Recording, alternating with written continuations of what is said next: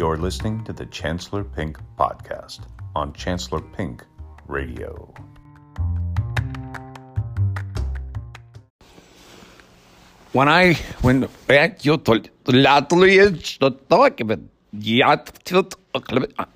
Anyway, that was just me making fun of the fact that I stumbled on my opening sentence to the podcast.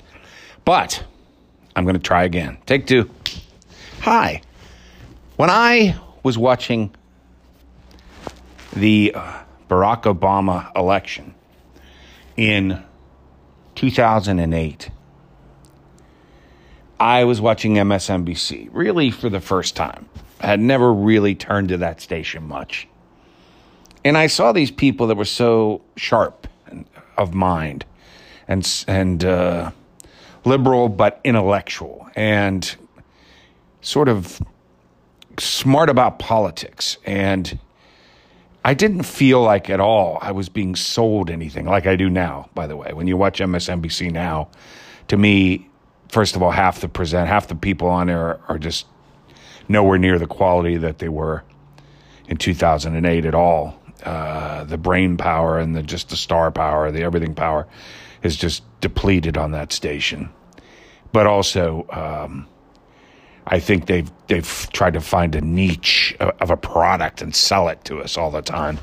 And I don't like that. But back in 2008, with people like Keith Olbermann, Rachel Maddow in a hotshot role, like as a sidekick kind of person, she blew you away. It's why she became a hotshot.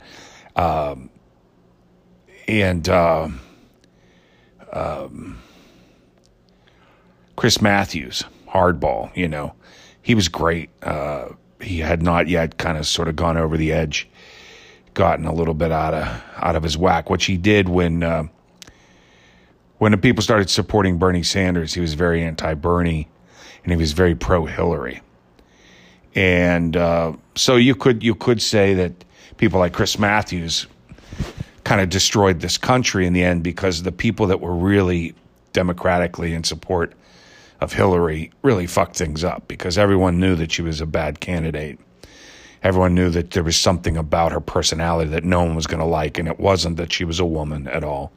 It was just her personality, and everyone knew that she was villainized and a supreme target of the Republicans from the get-go, and you just didn't want to go with that after the first black president. After 8 years, after enraging so many people in this country that are closeted racists with the first black president for 8 years, you don't want to go with the first woman president if that first woman president is Hillary Clinton. It was just not a smart move politically. But whenever she started winning all the primaries, I was totally on board, because you got to go with the Democratic candidate. But I mean, the people that were bashing Bernie and taking Bernie down in support of her in those primaries, they were missing the boat. As we found out, the country wanted extremists at that point. They were tired of the moderate Democrat in Barack Obama. They were tired of moderation in general. The right wanted extreme, and they went extreme with Donald Trump. And the left could have won and would have beaten Trump, I believe, if they had gone with the extreme of Bernie Sanders. And then the Trump nightmare would have never happened. And I honestly believe that would have silenced a lot of the racists and lunatics out there, and the country would be a much different country today. I think that once you open up Pandora's box, you can't get it back in the box, whatever the hell it is that gets out. So I think that's where we're at. We're in a country now, like once those shootings all started, the mass shootings, they just keep increasing, and they're just never going to stop now, because everybody looks and sees and says, oh, there's an idea, right? The crazy people, not everybody, the crazy people look and say, oh yeah, I'll take mom's gun, dad's gun, I'll get my own gun, whatever, guns, tons of them, stockpile them, whatever, and go on a rampage, It just becomes a thing. So really, it's like the Catholic Church taught us years ago, out of sight, out of mind. You don't want a sinful thought in your head, because it doesn't take that long before the thought becomes action. Thought becomes words, becomes deeds, right? And then that is the fear of sin, of bad actions. Something I learned about myself growing up over the years, and I'm continuing to grow at 56, we're always growing, is with respect to my weaknesses. The more if I indulge it even once, the more inclined I am to indulge it another time and another time. And it snowballs. It's true with eating too much. It's true with anger. I mean, restricting yourself and engaging in self-discipline, it's like an alcoholic falling off the wagon. You know, you go into rehab, you're dry and you're not drinking. Well, you know that you're an alcoholic every day. And if you ever have a drink, you could become an alcoholic. You're still an alcoholic, even though you're not drinking. And if you have one drink, that could be it. So you're not allowed to casually dabble because it will snowball. And so I've learned that about myself, not about the drinking. I'm not an alcoholic, but I mean about other things in my life that are my weaknesses, like food and dieting. When I get into it and lock in and I'm very disciplined, I can go on a roll. And that snowballs as well. And so the concept of let's not let the cat out of the bag. Let's not let the spring out of the jack in the box. Because you can't push it back in. And you can't get the cat back in the bag. And once you reveal a weakness in humanity, it's going to thrive. And sin is best left smothered.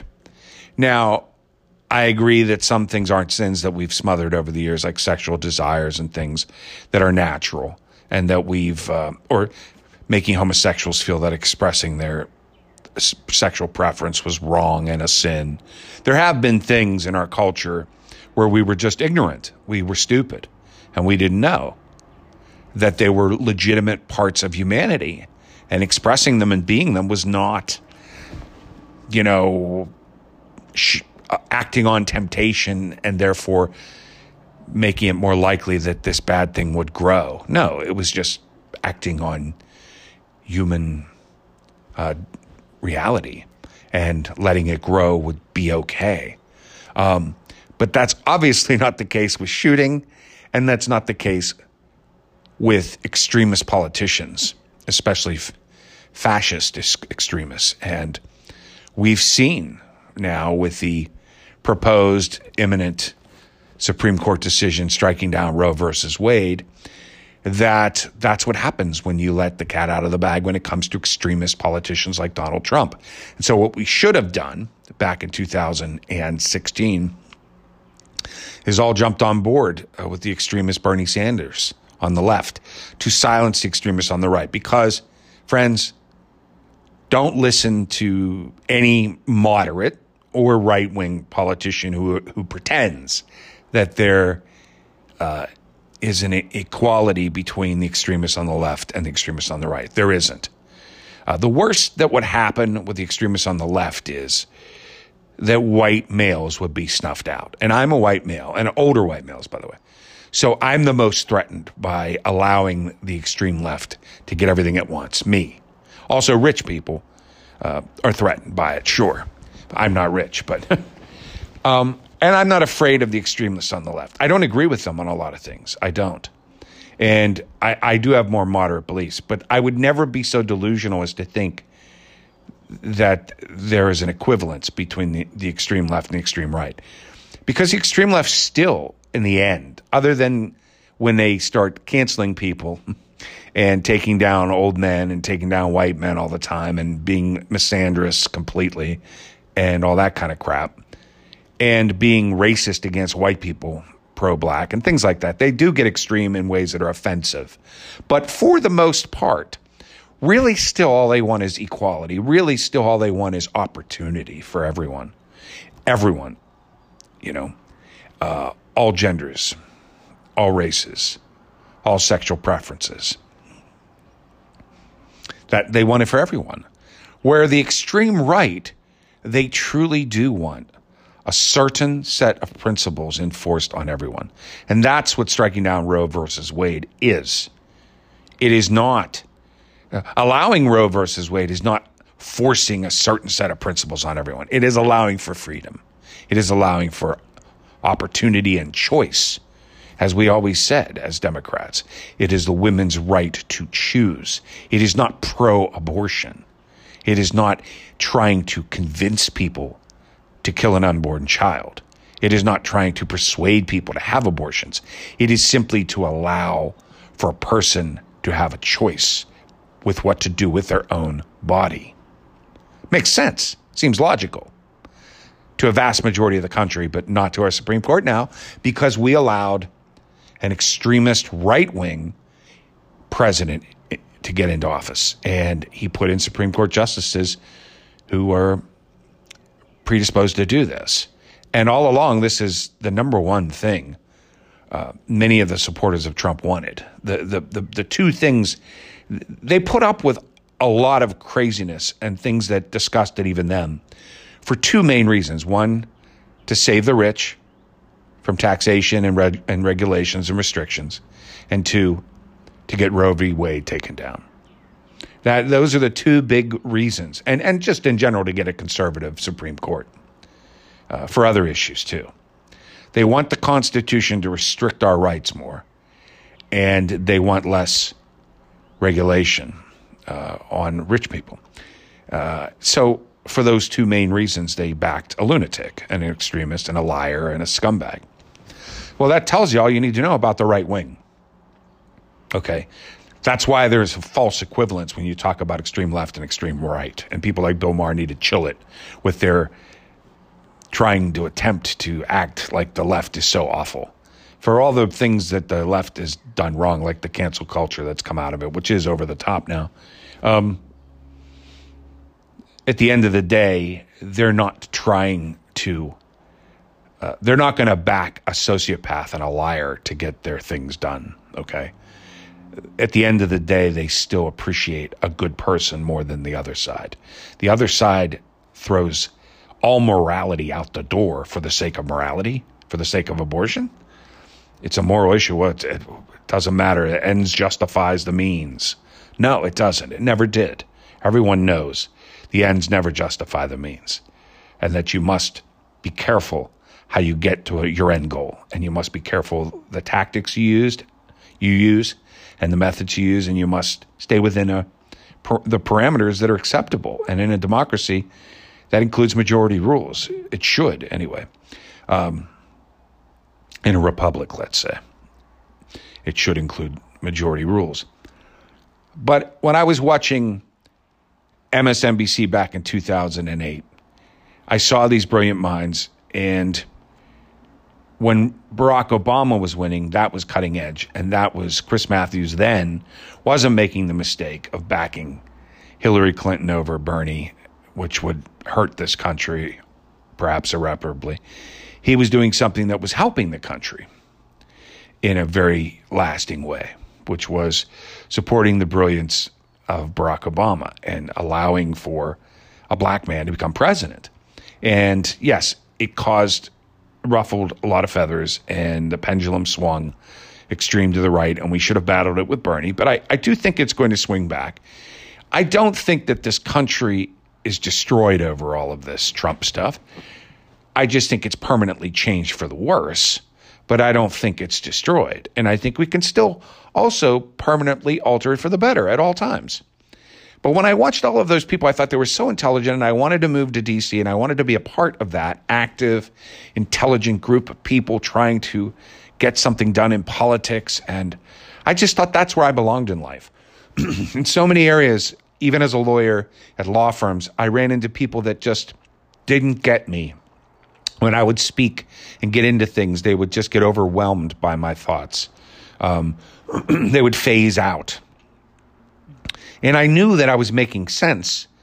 And I felt they're treating me like I was an idiot or boring or confusing or, this is a tactic that people use a lot when they're not really on your wavelength.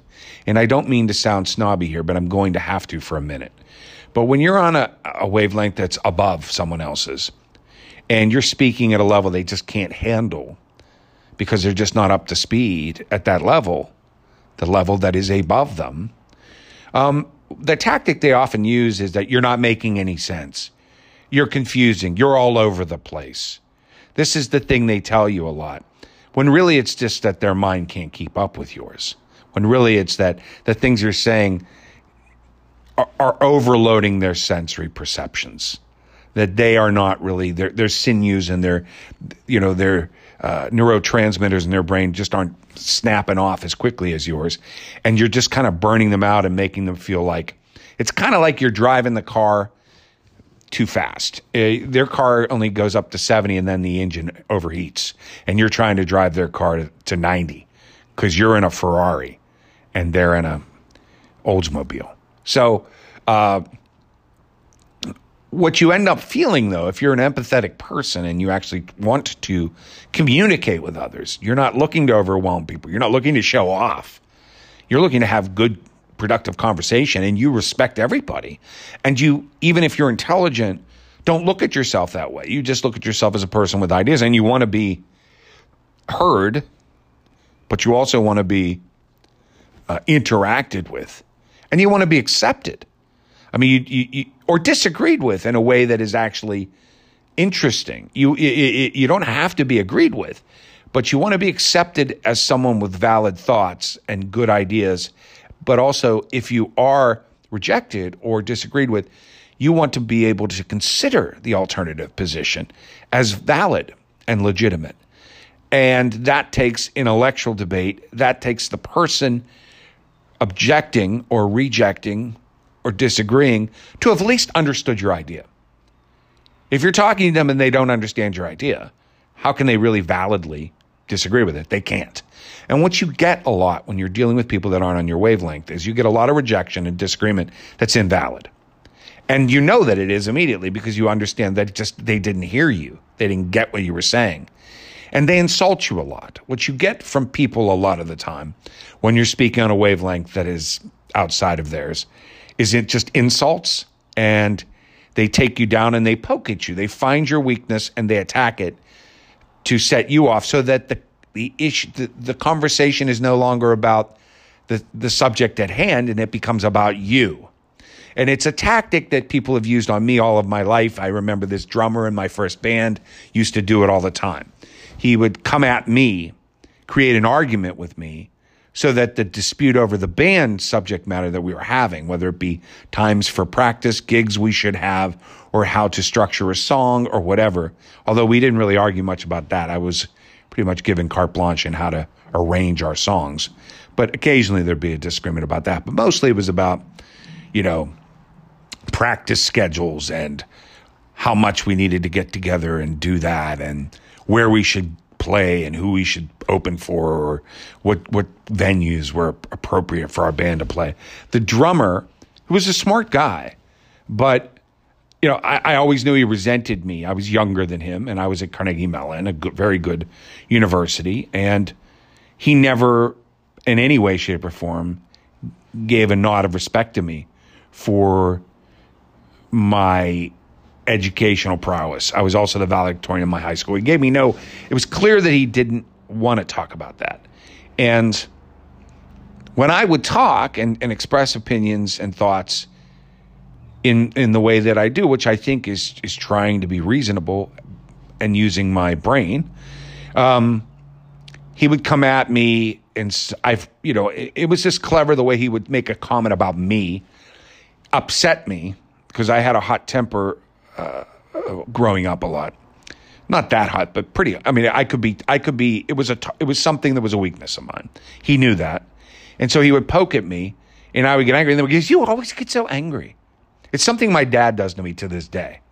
I'll be talking to him about something. He'll come at me, disagree in a harsh, negative way, upset me, and then the whole rest of the discussion will be about the fact that I got upset. I don't even get upset the way I used to anymore with him. He makes it about me still.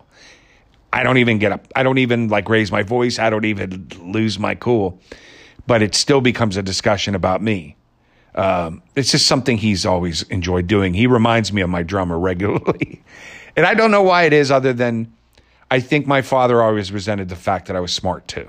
I think he was proud of me, and he you like to have an intelligent son, but I think it's also, he's a man. He's a competitive man. And many times over the course of my life, I have felt him competing with me, and felt him putting me in my place. And even at 85 years old, if I ever misstate a fact when I'm talking to him, he goes, "That's not it at all. It's that. It's not that. It's this." And he's very harsh about it. And he loves pointing out when I make a mistake because he's very competitive and he wants to know that he knew something I didn't know and I'm wrong about something. And it's real important to him. I don't think that way. I'm not competitive like that at all. But I notice when someone else is. And it hurts my feelings because one thing I am is sensitive, overly so. One thing I am is too concerned with what people think of me. And I've gotten much, much better at that over the years, but it's still part of who I am and I can't eliminate it. And what I've gotten much better at is allowing the hurt to be felt, but not showing it and not reacting to it. And that's the key. The key thing in life is you can't change how you feel. You can't really eliminate anger or hurt or sorrow or happiness, but you can regulate how much of it you show to the people you're around and to who you show it to, because it matters. You don't want everyone to know when you're real happy or real sad or angry with something they've said or done. You need to understand the situation, the circumstances, and regulate your response accordingly. So that's something I've learned and gotten much better at. I used to just be, hey, it's about being honest. It's about being open. When you feel it, show it. But you learn the hard way that other people go, aha, and they jump on you the moment you show your feelings. And then the whole conversation and everything gets turned on you and the feeling you showed, rather than, it's kind of like dating. If you're really attracted to a woman, you don't just want to keep telling her how gorgeous she is. You will lose her. It's not interesting. It's about the chase. You have to kind of come at them. They know that you like them or you wouldn't be talking to them, and it's a game of trying to get them to sort of almost chase you more and tell you better things about you more than you do it back, because the person is more inclined to chase whoever they feel maybe is getting away. But if you're coming at them all the time and laying all this praise on them, then they know they got you in their pocket, and then they're less inclined to be interested in you because they think you're always going to be there. And then they may start straying and find someone else who's more of a challenge. And so there's always this back and forth in the dating interaction stage. Hopefully once you've actually engaged in a relationship with somebody, you're past all of that. Although I'm not sure that's true. I think a lot of people maintain long-term relationships where they're never quite past all of that. But be that as it may, the dating stage involves this kind of hiding your truth so that you can get the person you want. And that's kind of what it's like in all facets of life, really. You have to think of the situation and what you want and what you're hoping for. And you can't just be and express and share the truth about yourself, because that might sound good and it might feel like the right thing to do if you're just talking about, man, what's right, what's true, what's real. Yes, that's the passionate idealist in us all, right? We want to just be who we are and have everyone love us. But the reality is people are all different, and people are trying to compete you and beat with you, and most people aren't comfortable being who they are. So if you come out and are just you, they're going to come at you and attack you because they're jealous of your openness and honesty. And also, you're the one that's putting your cards on the table, so you're the target. And see, and it's kind of like, who's going to make themselves the target? Who's going to be and put themselves out there to become the target? And that's the point of this podcast. I finally got around to it 23 minutes in, which is to say, when I was, back to the start, when I was watching, just back to my drummer in my band, my dad, they see your weakness, they come at you so that you can become the topic, as opposed to winning the argument, or, the intellectual subject matter gets thrown out the window and it becomes a personal dispute because they know that's your weakness, right? So you've made yourself the target. The key in life is succeeding and getting something that you want, being around the people who understand you, but not making yourself a target. So when I was watching all these people on MSNBC, in 2008, I thought, boy, I'd love to be around people like that. They would understand me. They would get me.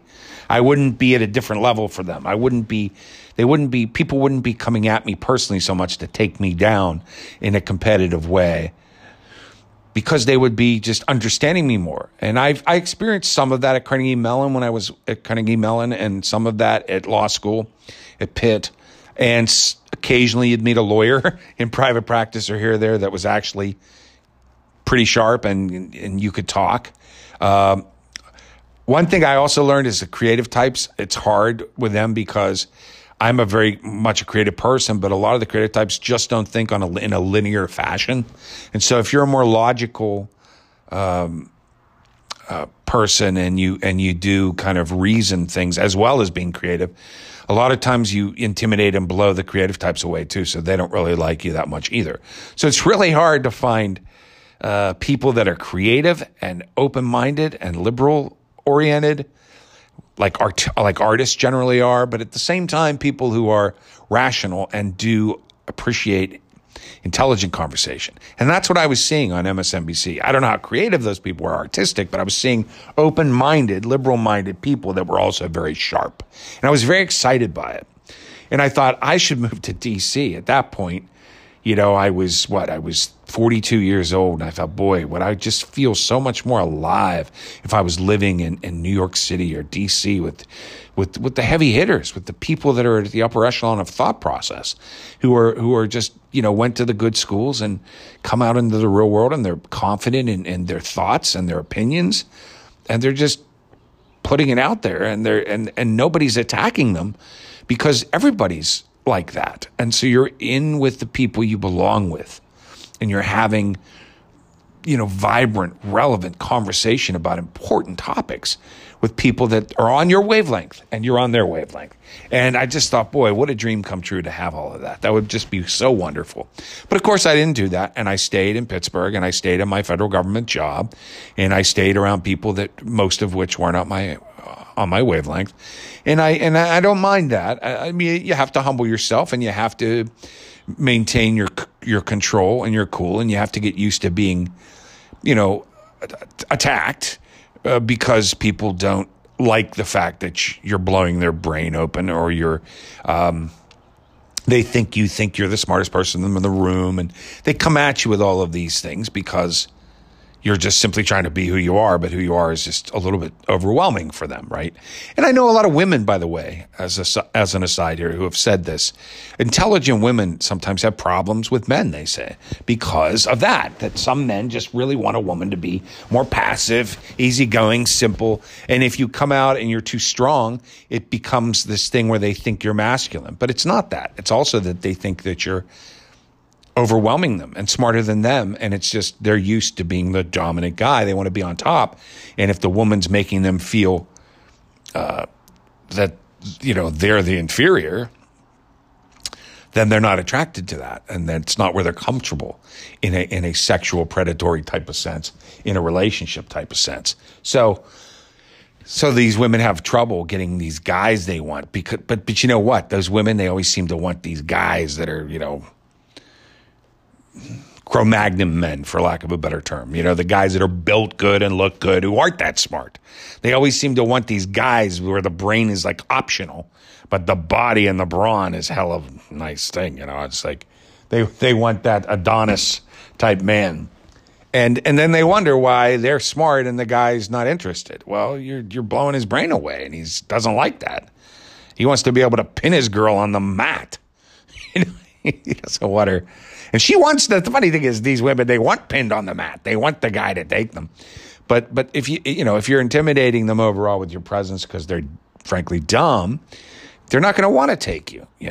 They're gonna think that you should be pinning them to the mat, and that's going to be something that probably turns most of those guys off. So,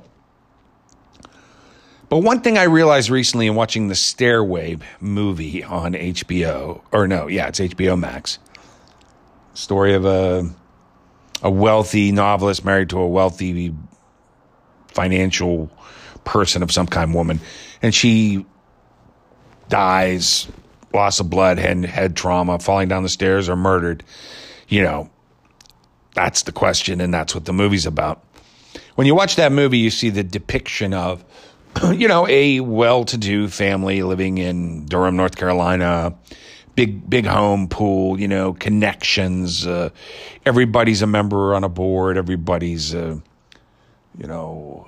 connected to other business people and celebrity people, and you're on stage. Your life is an open book, and that's why that murder true crime story became such a hit on Netflix when it came out in 2004, and why they're making a movie about it all these years later.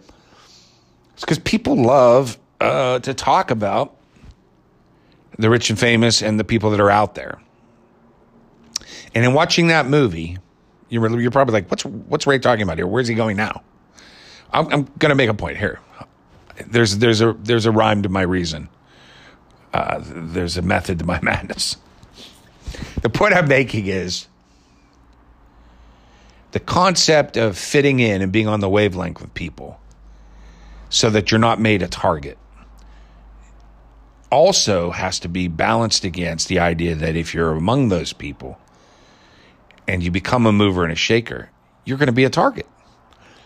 You see, and that's what why I stayed in Pittsburgh and why I didn't go for the big time when I was younger. And it just sort of hit me. When I watched MSNBC in 2008, I thought that's where I belong. Why did I stay in Pittsburgh? Why did I go small time? Why am I working for the federal government, hidden away? Why am I not a mover and a shaker? Why am I not a big time, big shot? I had all the skills, and I could have made more opportunities for myself. I didn't really have the connections, and I wasn't really living in an area or even among people. But there are opportunities in Pittsburgh. There are opportunities in any city. I'm not living in, Idaho somewhere in a hidden away or something. I'm not living in North Dakota. I'm living outside the city of Pittsburgh. It's a major city in the United States.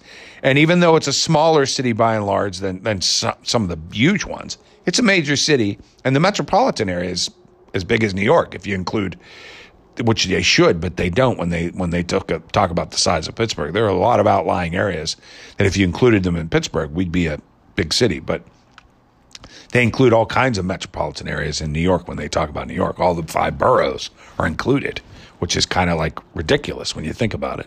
But that's why New York's such a big city. If it was really just Manhattan, and even Manhattan and Brooklyn, it wouldn't be that big of a city, But when you include all the boroughs, then it is. But anyway, Pittsburgh has opportunities. I could have done things politically and could have, and people in my family have. My sister has. My father has over the years with his girlfriend who just recently passed away, sadly.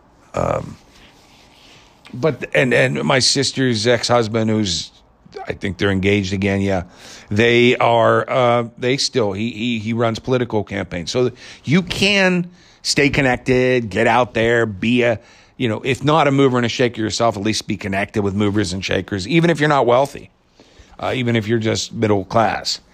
There are things to do here that I could have done, but I didn't do them here. Not only did I not go to D.C., did I not go to New York, I didn't do them here, and I thought, well, why?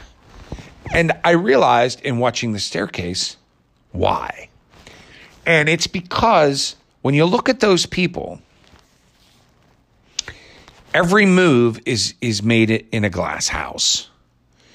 Every decision you make, when you put yourself out there, even in a group that is like you, you may not be the target from people inside that group, because they may get you. So there may not be the drummer coming at you anymore, or your dad, or anybody who, for whatever reason, has decided to, rather than engage with you, target you. It may not be that, but it is there is the people outside that group that are targeting you. You are, and people inside if you make a mistake. I mean, people inside might be your friends and by your side, but then if you make a mistake, look what they do to you. Case in point, Chris Matthews, MSNBC, hot shot, big shot, hardball, brilliant. 2008. By 2016, he's backing Hillary. She loses. He weakens his position by that disaster. But moreover, he gets, a little fresh with women or makes some comments that makes them uncomfortable. Me Too generation comes along. Boom, he's out. And that's what happens. That's just that's a different example with the cancel culture of today. But even if you're part of the insider group, if you make a mistake, everyone sees it. It could be a slight mistake. It could be a minor mistake. But any transgression of any kind is under the microscope.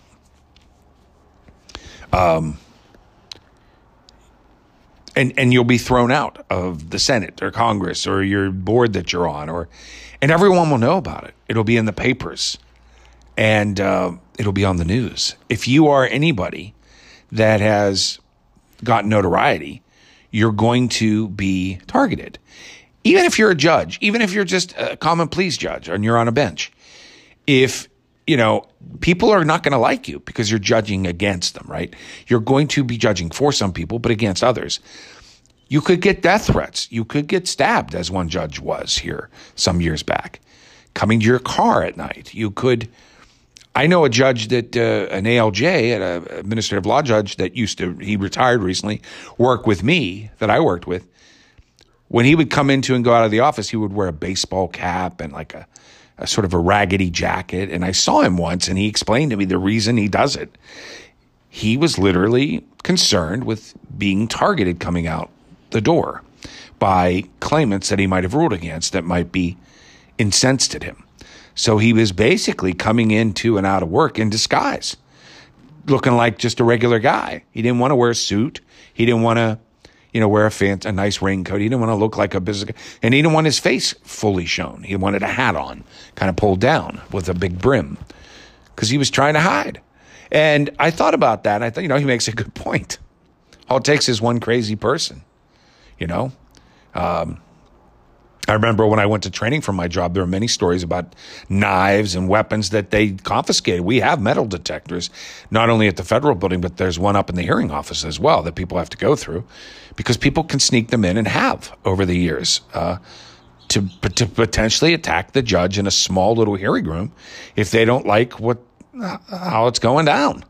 So, and you have to remember, half these people, too, are seeking disability where I work based on mental impairments as well. So we have people that are potentially, have some serious mental issues, and it could be that you're ruling for them, but they might somehow not like something you're saying. Who knows? But the point is, when I watched the stairwell or staircase or whatever it is with Colin Firth, and I saw the media attention. This wasn't Gone Girl. This wasn't a fictional story. This was real life. And I saw the people at the dinner parties, the pool party at their house, and all the interaction. And this guy was a closeted gay, and he was living a second life of sex that his wife wasn't aware of, with other people that were sexual. And this whole story became explosive for that reason too. And I thought, boy, how awful when you're famous. How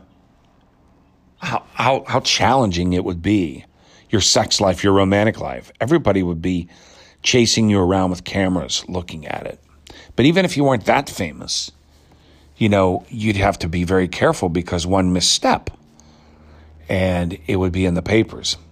Example of that here in Pittsburgh, there was a sports reporter named Guy Junker. He just retired about a week ago. I think he's 66 now. About 30 years ago, when he was in his 30s, he was arrested for propositioning an undercover cop downtown for a blowjob. And it was a sting operation. And he was arrested for that. And, it sticks with you. And there's another local sports guy who was picked up on a couple DUIs. And there was another local newscaster who was famous for broadcasting drunk. And Myron Cope, the sports reporter, used to drink up in the booth when he called Steelers games, and on and on. So the point is, these stories get out, and lies get out too, and gossip starts that isn't even true. And so what I realize is, if you want to be a type A personality, a go-getter, you're making yourself a target. And you may have escaped being the target of the people that aren't on your wavelength when you go to the heavy hitter world. And you may have escaped the attacks that come upon you for your personality to avoid the subject matter because they can't handle the debate with you because it's kind of out of their league. You may have escaped that, but you come into a whole new kind of personal attack. You come into a whole new kind of worry about being slighted or come at for something that you didn't even think about. Because now you matter and you're important and you make changes and things in the world that directly affect other people. And they don't like everything you're doing. And you can't please everybody. And they're aware of you and they're aware of what you're doing. And you're going to hear about it. And so when you go to that heavy hitter place, I think you actually become more of a target. And so if you're the type of person who's sensitive to the reactions of others, and if you have weaknesses, they're going to be doubly exploited in the heavy hitter world. And the other thing that made me hold back from becoming a heavy hitter in my life is the concept of every day being on. You have to be on. If you think about it, there are certain professions and ways to live in this world where you can control your agenda day to day. There's certain jobs where you set the pace. It's hard. It's hard to find a way to make money and make a living, and yet you control each day and set the pace. Most people would say, well, you have to own your own business to do that. And once you own a business, if it takes off, you've got to have employees, and all of a sudden you're not setting the pace. The pace is setting you. The day is scheduled for you. Once you become a business owner that's successful, you wait and see how much you're not setting the pace. You have to be on all the time, working all the time. You have to be checking in on others. It's really hard. The stress is constant. So I'm not really, but what about a job where you're not a business owner, but you're a creator of some kind? And you might call yourself a business owner, but you're a creator and you do set the agenda. And you're maybe a sole practitioner, a solo business, or maybe you have one partner. Or because even a restaurant, right, if you're owning it, it's setting the pace. You have to be open certain hours. You have to have employees on. You have to take care of things. You have to get the food in. It's a constant grind. So even something that would seem, fun or simple like that, no, that you've got to be on every day to run that restaurant, So you better be the type of person that when you wake up in the morning, you're ready to get at the day. You better be the type of person that might very well go to the gym in the morning or roll out of bed onto the floor and start doing push-ups, or get on your running clothes and go out for that morning run. When you saw the movie like Wall Street, right? That's what they were doing in that movie, the movers and shakers. Well, that wasn't a lie. That's not just a Hollywood depiction. The people that are in D.C. and New York, those big shots I thought I wanted to be around, they get up every day going at the world. And they want to take a bite out of the world. They look at it as the world is their apple. The world is their oyster.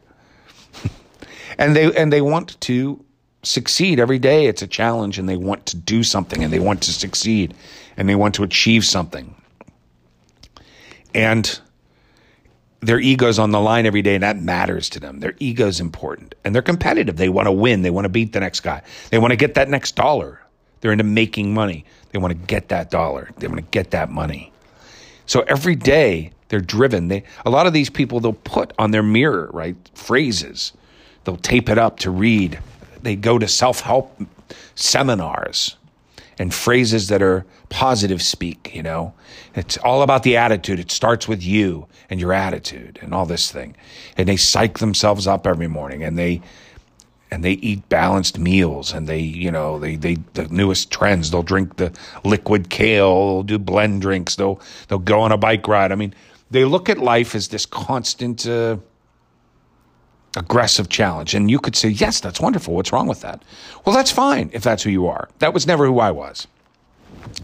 So my point is, I'm realizing not only did I not go to the big time because I would have made myself a target, but also, if you're going to go into that world, you better be ready to make every day a grind and to have pressure on you every day. I don't know. These guys don't even get vacations. If you are in a position of real power where you actually make a big difference in the world and people know you by name and know who you are, every day you wake up, people want to know who you are. You matter, and that's exciting. You matter to people, and that makes you feel good about yourself.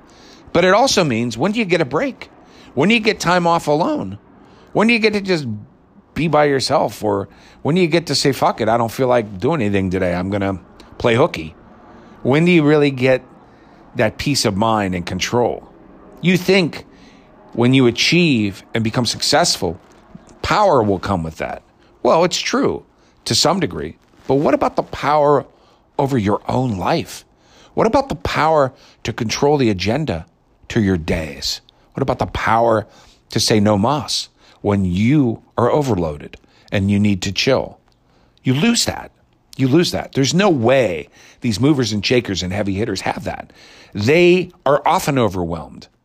The reason most of them get therapists and are on drugs of different kinds, and the reason they work out, is that time jogging in the morning or at the gym is like their only time away where they get peace of mind. You know, it's their one moment where the reason they do yoga is that's their escape from the stress that they then have to turn around and get right back out into. Most of these people, you find out, don't sleep very well. They get maybe 4 hours of sleep at night. Because how could you sleep if you're constantly thinking about the agenda that you have the next day all the time? I know in my current job, which is really very laid back and very alone, I get stressed out. I still have trouble sleeping during the work week because I'm thinking about the thing I have to do tomorrow and how to schedule my day. But the main stress for me is how to organize my schedule so that I have control over it. That's what I want in my work life. I don't like being controlled. I like having the power as much as possible over each day. And that's really important to me.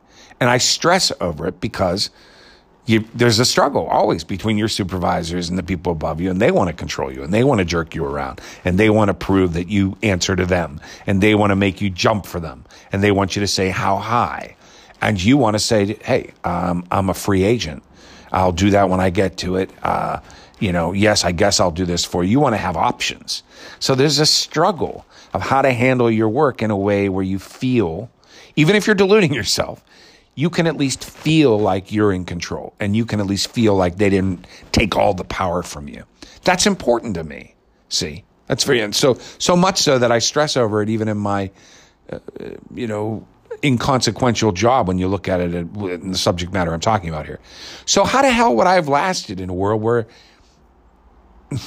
in a life where each day I totally had no power, even though I'm a powerful person, I have no power because the things I have to do have to get done each day. And if they don't get done, things fall apart.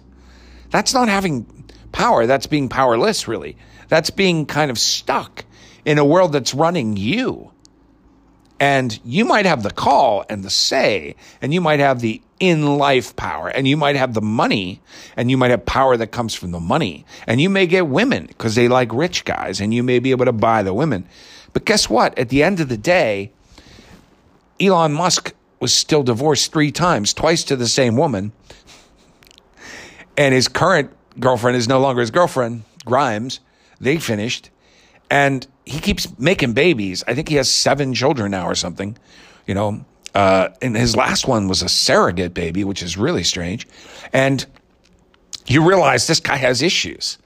This guy has desire to plant his seed in a woman. This guy has some romantic problems. For all of his success in his business ventures, he somehow feels inadequate or is trying to accomplish something with his semen that is confusing, really. You're like, what, dude, what is enough for you? So you realize there is no peace of mind with wealth or power because you always feel like you don't really have control.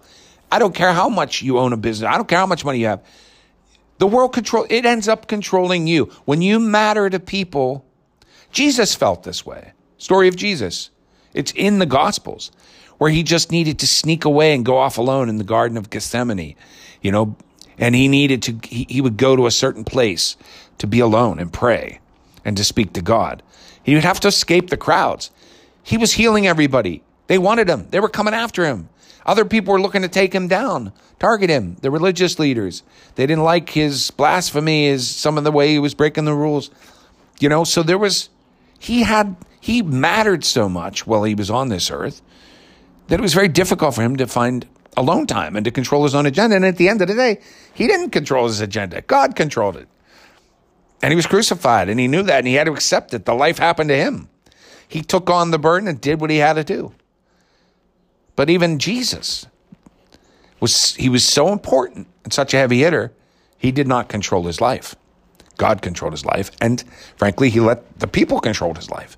The earthlings who killed him and who came at him and asked for healings, and in the end, his agenda was controlled by God and the people. And that's Jesus Christ. You are not Jesus Christ. I am certainly not Jesus Christ. So what I realized in watching the Stairwood, whatever it's called, the movie on HBO, it made me flash back to 2008 and MSNBC. And I realized this concept of being among smarter people, heavy hitters, and achieving something isn't all it's cracked up to be. I was excited by the idea back then, but I'm glad I didn't do it. And I'm glad I am where I'm at because it suits who I am. I don't know how those people do that. I don't know how the people that matter a lot and are famous and are known, even in my local community, even in the city of Pittsburgh, I don't know how they do it. I don't want to wake up and be the manager of an apartment complex. I mean, there's a young girl up there now who's now managing this property where I've lived for the last 22 years. I wouldn't want to have her job. Why? Because my neighbors have just trashed her to me numerous times, and said, oh, she never gets anything done. She never listens to anybody.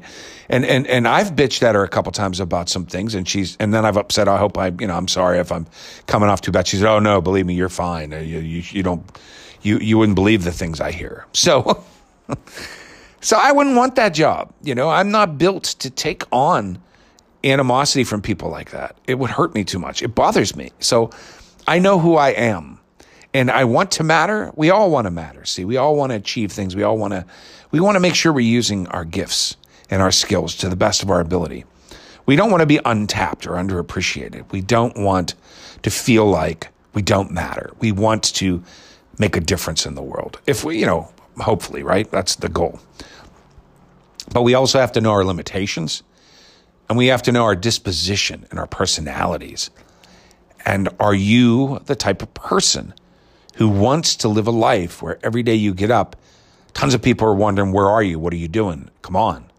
Where you matter, therefore, you don't have control. And you don't have the ability to say no thank you and push the plate away. You can't do it, or everything falls apart. Or if you do it, you've got to set something up for 2 months in advance before you can back out of something. You've got to really, you can't just jump. Now, I haven't been able to jump in years because of a divorce and child support and other things. So I've been stuck in a way too.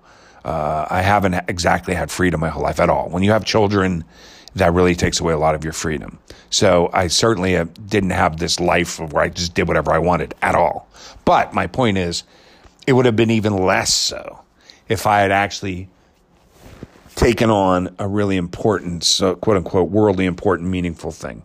And finally, I'll leave you with this as I'm getting up to 54 minutes here, because I think this is an important topic. And certainly it was a lot about me, but hopefully anyone listening, you can relate to this, that this is registering with you on various levels. But the final note, and it's an important thing, is, do you even believe in what the world is trying to achieve, really?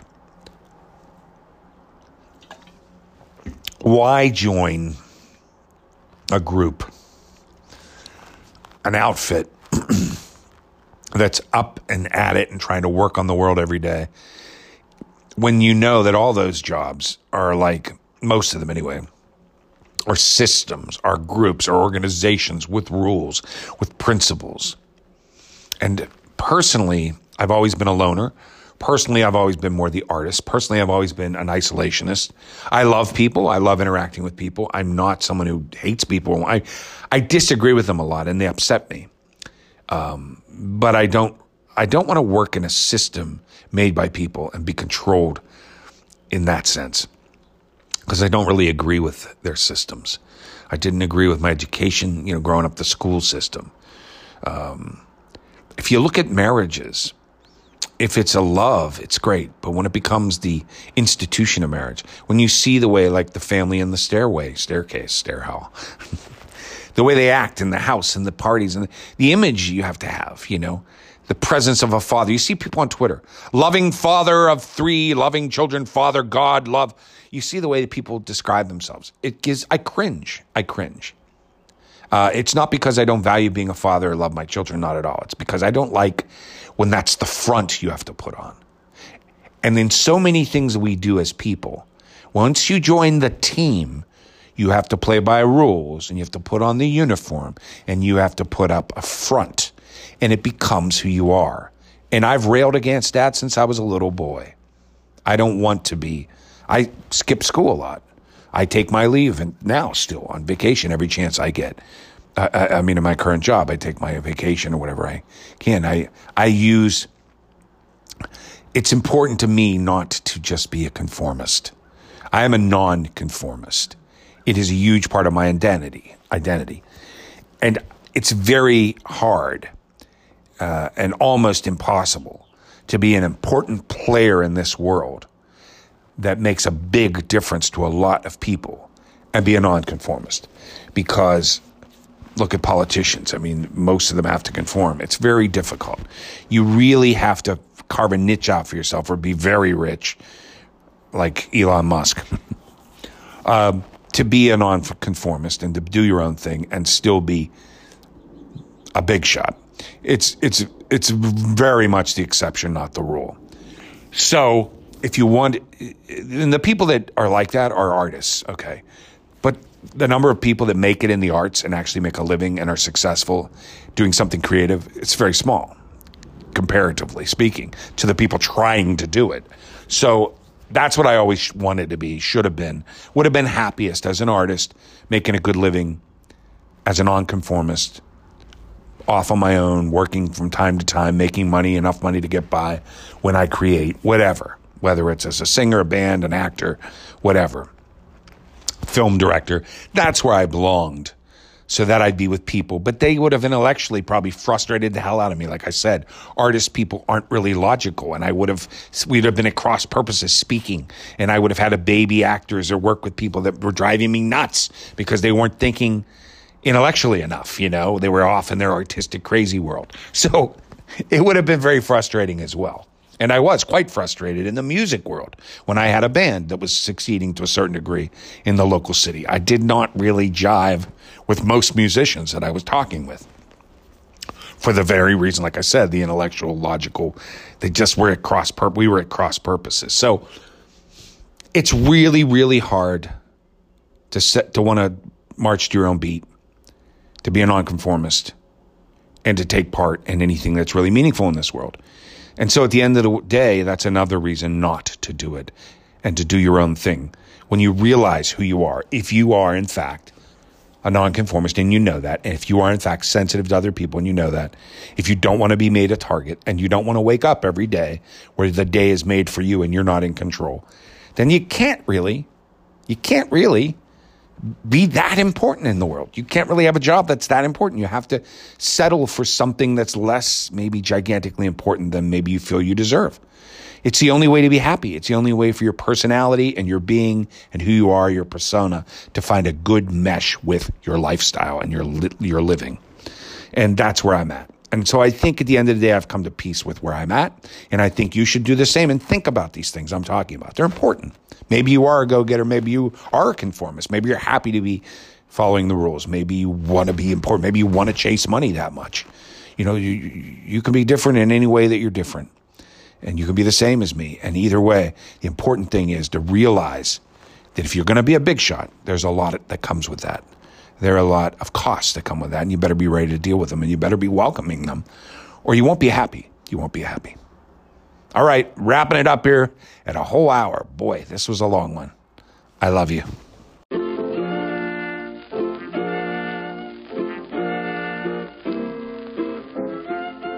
Yabba da boopa.